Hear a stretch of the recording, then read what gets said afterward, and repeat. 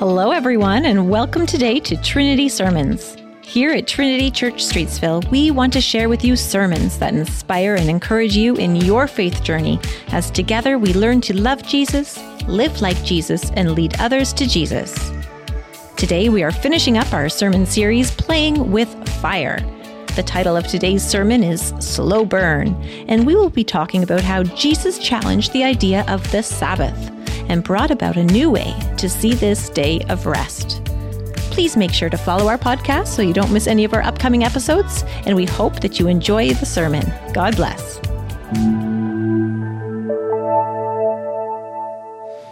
A reading from the Gospel of Matthew, chapter 12, verses 1 to 14. At that time, Jesus went through the grain fields on the Sabbath. His disciples were hungry and began to pick some heads of grain and eat them. When the Pharisees saw this, they said to him, "Look, your disciples are doing what is unlawful on the Sabbath." He answered, "Haven't you read what David did when his companions were hungry? He entered the house of God, and he and his companions ate the consecrated bread, which was not lawful for them to do, but only for the priests. Or haven't you read in the law that the priests on Sabbath duty in the temple desecrate the Sabbath, and yet are innocent? I tell you that something greater than the temple is here. If you had known what these words mean, I desire mercy, not sacrifice, you would have condemned the innocent, for the Son of Man is Lord of the Sabbath." Going on from that place, he went into their synagogue, and a man with a shriveled hand was there.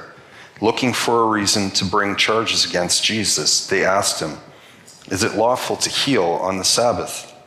He said to them, "If any of you have a sheep and it falls into a pit on the Sabbath, will you not take hold of it and lift it out? How much more valuable is a person than a sheep? Therefore, it is lawful to do good on the Sabbath." Then he said to the man, "Stretch out your hand." So he stretched it out, and it was completely restored, just as sound as the other. But the Pharisees went out and plotted how they might kill Jesus. The word of the Lord. You probably have noticed that over the past few weeks, we have had a lovely fire that has been burning outside of the church as we began our services each and every week. There it is. And it was faithfully tended by Elizabeth and by other people like Bill or Lauren or by Robin and Chris here. And what was always funny, though, is that after, right about this time during the service, actually, they would come back into the sanctuary. And you could always tell when they were coming back into the church because they smelled like smoke. They smelled like smoke. In fact, Chris would sit right behind me over here, and I could always tell, oh, Chris is back, because he smelled like smoke. Now, I'm not saying that they smelled like bad. Actually, I like the smell of smoke. I don't know about you. But I wanted to say that at this point, I think all of us should probably be smelling a bit like smoke. Because for the past several weeks, we have been looking at Jesus and how Jesus played with fire. We have been looking at how Jesus lighted and ignited and scorched and torched his way through the Bible as he challenged and as he confronted some of the cherished symbols and ideas that God's people held most close to them. He was really, really playing with fire. So, for example, 4 weeks ago, we saw Jesus just scorch the whole idea of Holy Land, right? And then 3 weeks ago, we saw how Jesus singed the pages of Scripture with his own interpretation of what the Bible really meant. And then 2 weeks ago, we saw how Jesus seared a brand new image of family into our imaginations. And then last week, we saw how Jesus was even leaving the temple The temple itself smoldering in a pile of ashes. In all of these ways, Jesus was seriously playing with fire. And I think it is safe to say for that reason that whenever Jesus walked into a room, he probably smelled a lot like smoke. You could smell Jesus coming from a mile away there. Now, I want to say that when you play with fire, of course, we know that you get burned, right? That's kind of one of the solutions. That's one of the things that happens when you play with fire. And so if you're ever wondering, why on earth did Jesus get crucified? The answer is because he said things. And he did things that really got under people's skin, and he challenged and he prodded and he poked at things that people held so dear. So, for example, when you saw Jesus in our gospel reading that you just read, and the very last line of the gospel reading is, so the Pharisees went out and they plotted how they might kill Jesus. You might say, what is all that about? Well, by now we should know. He's doing it again. He's playing with fire again. What did you do this time, Jesus? What did you say this time? What fire did you light that has got people so upset this time? Well, today, what we are going to do is we are going to clear the smoke. We're going to clear the smoke. We're going to go out with a bang, and we're going to look at yet one more, just one more very precious symbol, one more very precious idea that Jesus just couldn't resist. He kind of set fire to, and he challenged people. And of course, that tradition, that idea, that practice that I'm talking about was the practice of Sabbath, the Sabbath rest. I need to tell you, everybody, that the Sabbath rest was both a practice and a commandment that Israel obeyed and defended with fierce intensity. Fierce intensity. The Sabbath, that day of rest, was so essential to who they were that actually the surrounding nations kind of began to associate Israel with this strange kind of lazy day that they had once a week. Who are these people? Why do they take that day off every week? And I want to tell you that it was essential. It was tied to their very identity. You did not do work on the Sabbath for fear of death. And I really do mean for fear of death, because you can read in the scriptures, you can read it, for example, in the book of Numbers, there was this fellow one day and he went out and he started gathering firewood on the Sabbath, and that was a big no-no. And so the assembly took him outside the camp, and what'd they do? Oh, Larry, you shouldn't really do that. They had a good talk with him. They kind of sorted it out with him. No, they stoned him to death. They stoned him to death. You do not mess with the symbol of Sabbath. You do not mess with this idea of taking a rest. Israel and Sabbath were inseparable from the very beginning. And I actually do mean the very beginning, because if you go and you flip to the very first pages of your Bible, you will see the story of how this Sabbath idea came to pass, right? Here it is, the moment of the kind of the ending point of creation. The seventh day, God had finished all the work he had been doing. So on the seventh day, he rested from all his work. And then God blessed the seventh day and he made it holy, because on it, he rested from all the creating work that he had been doing. A lot of people think that actually the seventh day of creation, God didn't create anything. It was the days 1, 2, 3, 4, 5, and 6. God did all his creating, and the seventh day, he didn't do anything. But actually, I want to suggest to you that actually on the seventh day, God created something else. He created something different. In the days 1 through 6, he was creating space and matter. But on day 7, he was creating time. God creates time, right?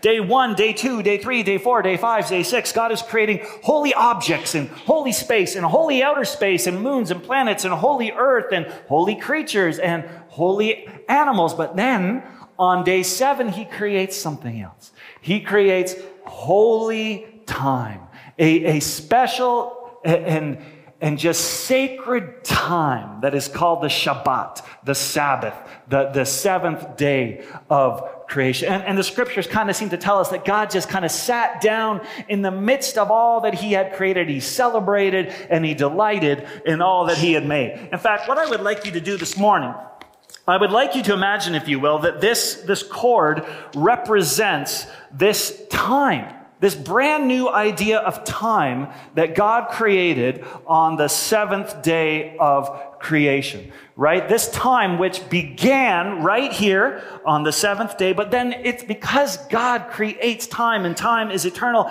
God's time stretches through all of history. It stretches off into the future.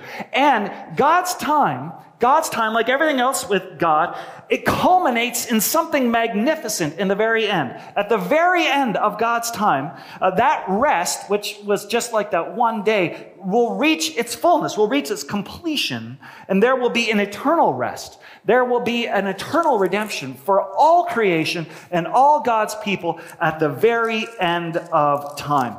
So that's God's time. That's God's sacred timeline. Now you might say, well, what about then us human beings? Do we operate on God's time? And the answer, I think, unfortunately, would be no. As humans, our timeline is kind of different. We are limited in our time. We live by days and weeks and months and years. And our time is actually also kind of holy time too, because God was there when we're born.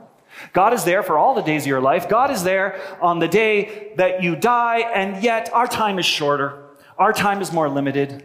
God's sacred, holy time stretches across here, and our human time is somewhere below and somewhere much more limited. Now, here is the interesting thing. At some point, well, actually, I'll tell you when it was. It was when Israel had finally been released from slavery in Egypt. God felt really, really bad. They had been so overworked, and they had never had a rest. They had not had anything close to this kind of divine rest that God experienced. So God said to them, he said, listen, I want to give you a gift. I want to give you a gift. He says, here's what I want you to do. I want every 7 days, I want you to take your time, and I want it to cross over with my time. Every 7 days, your human time will have a moment of overlap with my sacred divine time. Or as the scriptures put it, remember the Sabbath day by keeping it holy. 6 days, 1, 2, 3, 4, 5, 6, you shall do all your work. And then on the seventh day, what I want you to do is cross over into my time.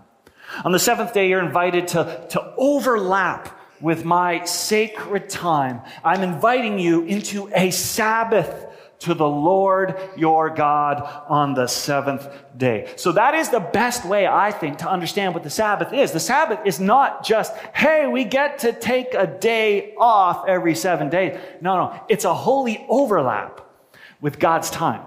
Here's a way to maybe help you understand it, and that is like, last week we talked about the temple. And one way to understand is that the temple was like a overlap of human space with God's space, right?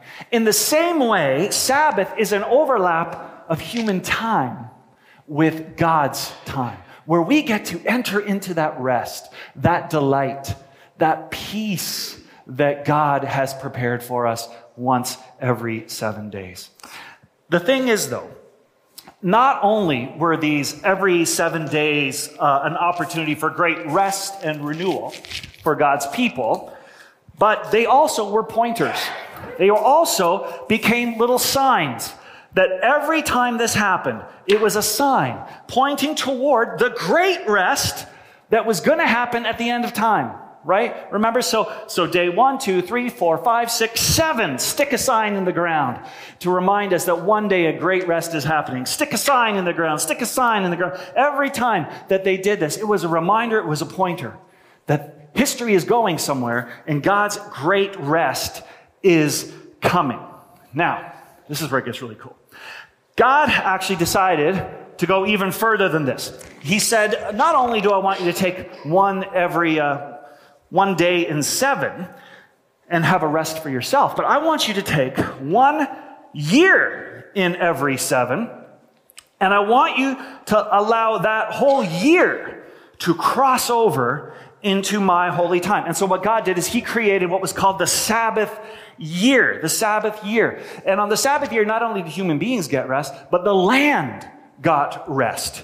You see, on the seventh year, the land was not to be tilled or worked. It got a rest. If you were a servant or a slave, you got a rest because you were allowed to be set free if you wanted.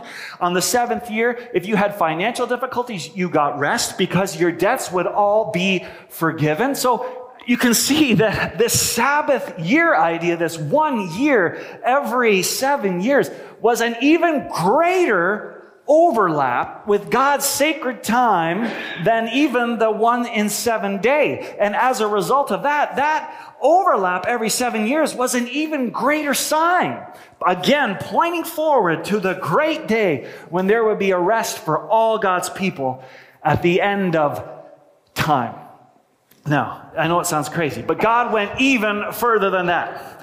God said, you know what? Not only do I want you to take a break once every 7 days and enter into my time, and not only do I want you to take that rest and enter into my time once every 7 years, but every 7 times 7 years, I want you to celebrate this great thing that God calls the Jubilee. And on that 7th year, there's something amazing going to happen. Not only on that year are you going to rest all the land. Not only in that year are you going to rest all your slaves and let them go. Not only that year are you going to forgive all debt, but on that year you're also going to redistribute all the land all across Israel so that everybody can start over. Everybody can experience redemption. Everybody can have a brand new beginning. This was the Jubilee year. It was you can understand that was an even greater overlap. An even greater overlap of human time and God's time. An even greater experience of God's rest. And I'll say it again, that was an even greater sign. An even greater sign. It would only happen maybe once in your lifetime that you would get a chance to experience the Jubilee year. But it was an even greater sign pointing to this future that God had in store for everyone. So, let's just review. Every 7 days, every 7 years, every 7 times 7 years, there was rest and there was renewal, all pointing toward the great future God had in store. Now you might say, Rob, that sounds absolutely fantastic. I love that. I would love nothing more than to experience that for myself. And so your question would be, what was Jesus' problem with this system? Why was Jesus attacking the Sabbath? And a lot of people make a mistake, and they think that actually Jesus' complaint with the Sabbath was that he didn't like the way that the rules of the Sabbath were being enforced. So for example, of course, the teachers of the law and the Pharisees, they had to make up a bunch of rules to let people know what exactly they could and couldn't do on the Sabbath day, what they could and couldn't do on the Sabbath year, and so on and so forth. And yes, it did get kind of complicated. For example, they said on the Sabbath day, you could only walk 2,000 cubits, which is about 1 kilometer. You couldn't walk any more than 1 kilometer because if you did, then you were doing work and you had broken the Sabbath commandments.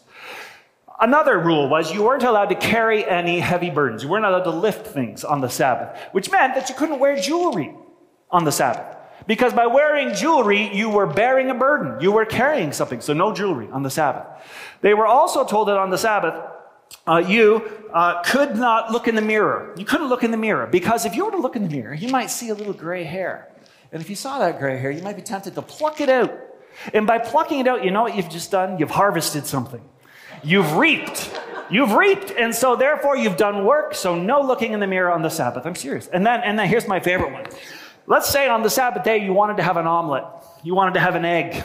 You could have an egg, but you'd have to make sure that the chicken that laid that egg laid the egg on a day that wasn't the Sabbath day. Because if the chicken had laid the egg on the Sabbath day, then the chicken had worked, and that meant that you were breaking the Sabbath by eating the egg. Now, the stipulation was you could actually eat an egg from a chicken that laid the egg on the Sabbath day. The only caveat is then you would have to kill the chicken as well.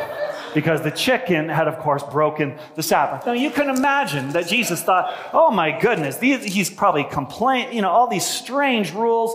Yeah, Jesus probably had some questions about how this was being enforced. But I want to suggest to you this morning, that was not the main thing that Jesus took issue with all this Sabbath practice.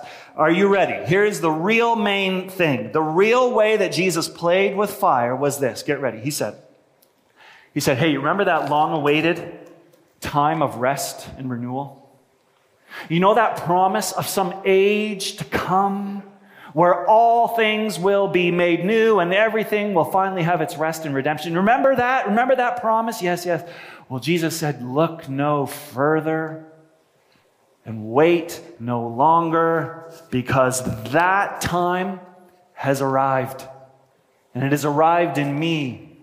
And it has arrived in my life. Right? I know Jesus said that God's time and human time overlapped here and here and here and here and here and here.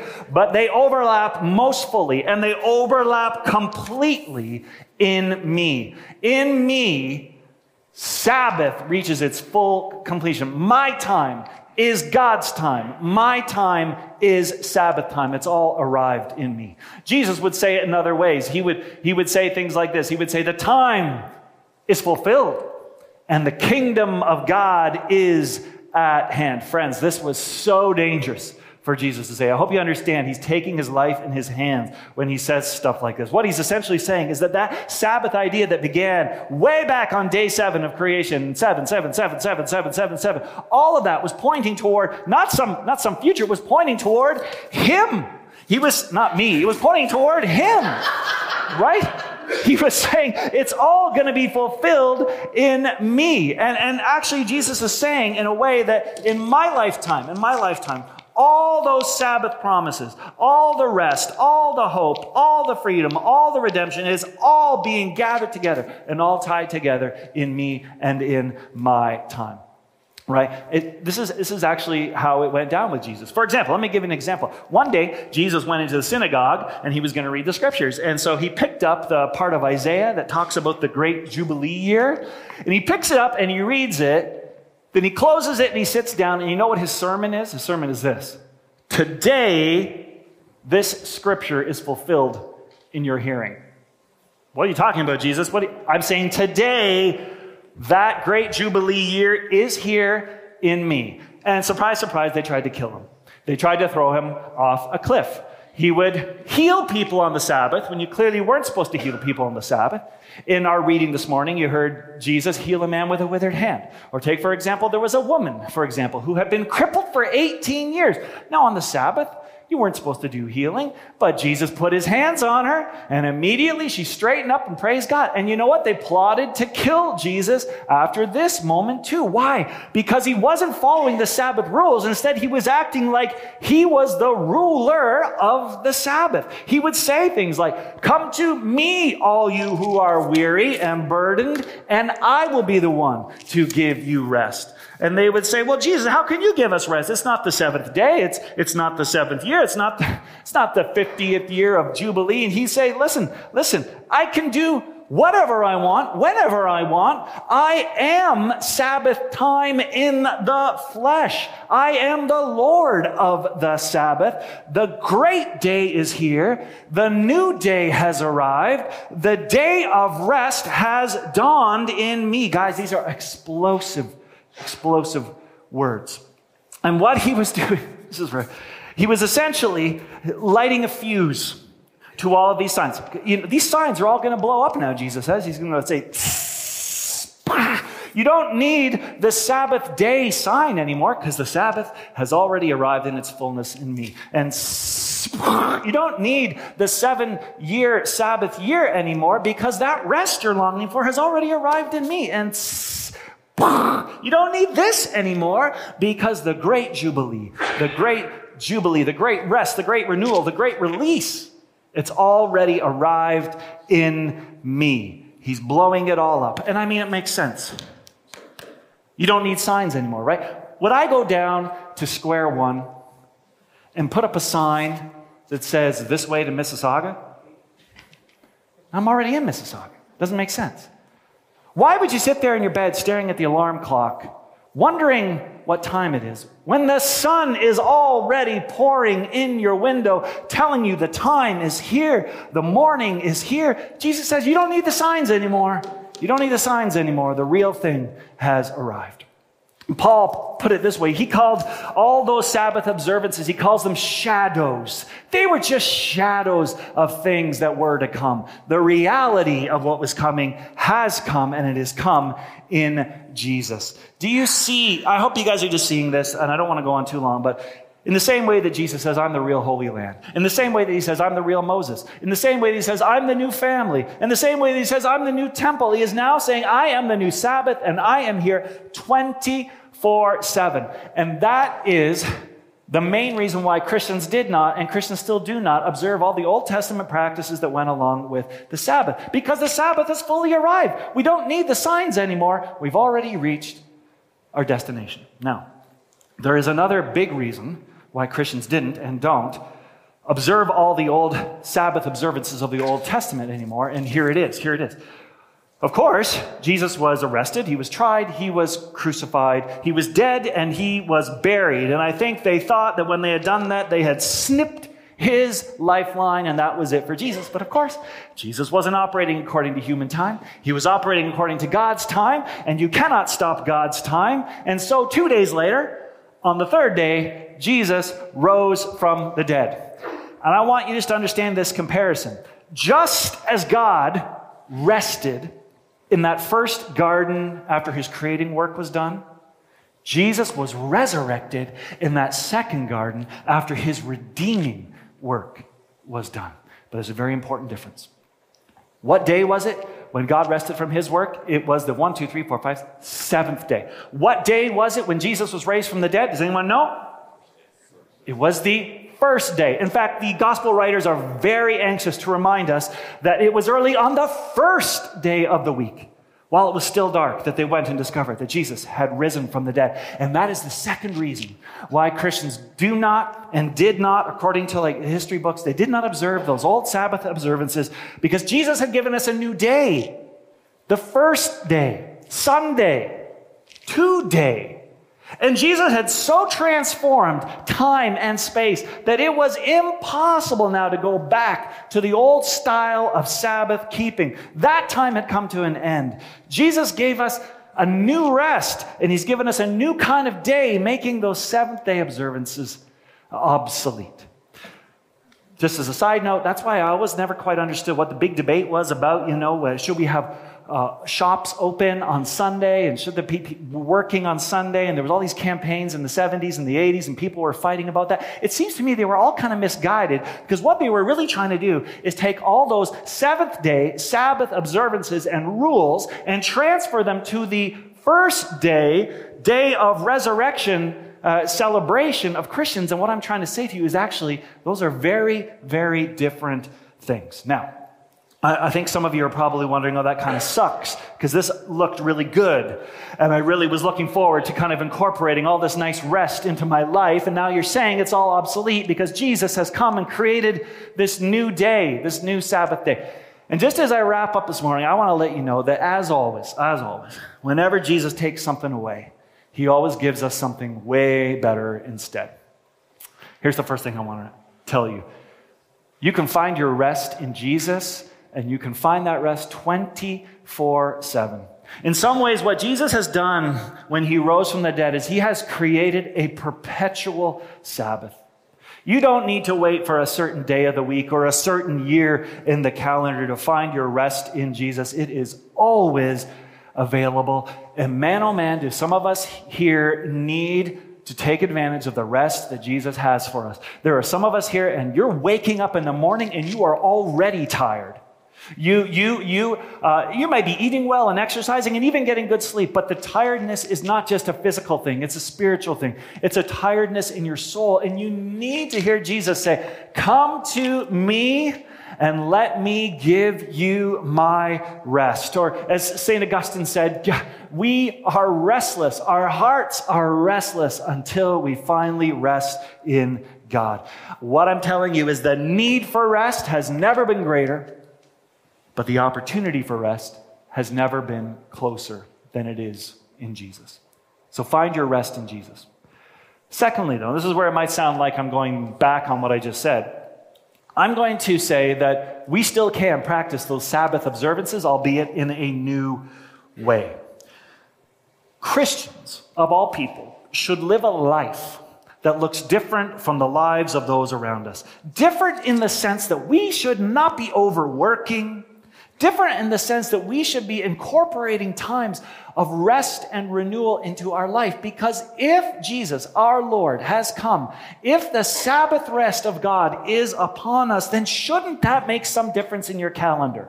Shouldn't that make some difference in your daily schedule? Shouldn't that change how you plan out your life? Shouldn't there be times of rest built in if Jesus is your rest? Jesus came to set us free from stress. He came to set us free from the expectations others put on us. He came to set us free from the 80-hour work week. He came to set us free from our phones, which never, ever seem to let us rest. And so I would say that if our lives do not in some way, or they are not punctuated by meaningful times of rest, then something is wrong and we have not really grasped what Jesus came to teach us, and we have not incorporated it into our life. And what good is it if we never actually put it into practice? There remains a Sabbath rest for the people of God. That's for you and for me. So make every effort to enter into that rest so that none of us will perish. It doesn't have to look like the Sabbath rule keeping of old, which means on your day off, you can fry an egg. On your day off, you can go gather firewood and have a bonfire with the family and not be worried that you're going to be stoned to death. You can wear your jewelry on the Sabbath day, right? We're celebrating God's rest and we're doing it in a different way. And here's maybe where I want to invite you to say, how can we do this in a different way? Guys, you got to take this course. Starting February 21st to March 13th, here at Trinity and online, we're doing it hybrid. We are kicking off our Practicing the Way series with a 4-week in-depth look at the Sabbath practice. How do we, as Christians, practice Sabbath in our lives today? Don't miss this course. You can register for it. You can sign up on our events page, on our website, and our church app right now. Because guys, if Jesus has transformed all of time, shouldn't that somehow transform your time? Your day-to-day time? Finally, if this is true, if Jesus has risen from the dead, then we need to move beyond the mere idea of rest to resurrection, right? God's time is not just about the cessation of work. It's about the resurrection of life. It's not just about rest. It's about renewal, right? Which means that, yes, we should find times in our calendars to have some kind of rest. But because it's a perpetual new day that God has created, we also should be finding time in our calendars to heal and practice justice and practice compassion. Jesus healed on the Sabbath day. We should be healing every day. Jesus practiced justice on the Sabbath day. We should be seeking justice each and every day. The Sabbath is not just about finding time in your calendar to slow things down.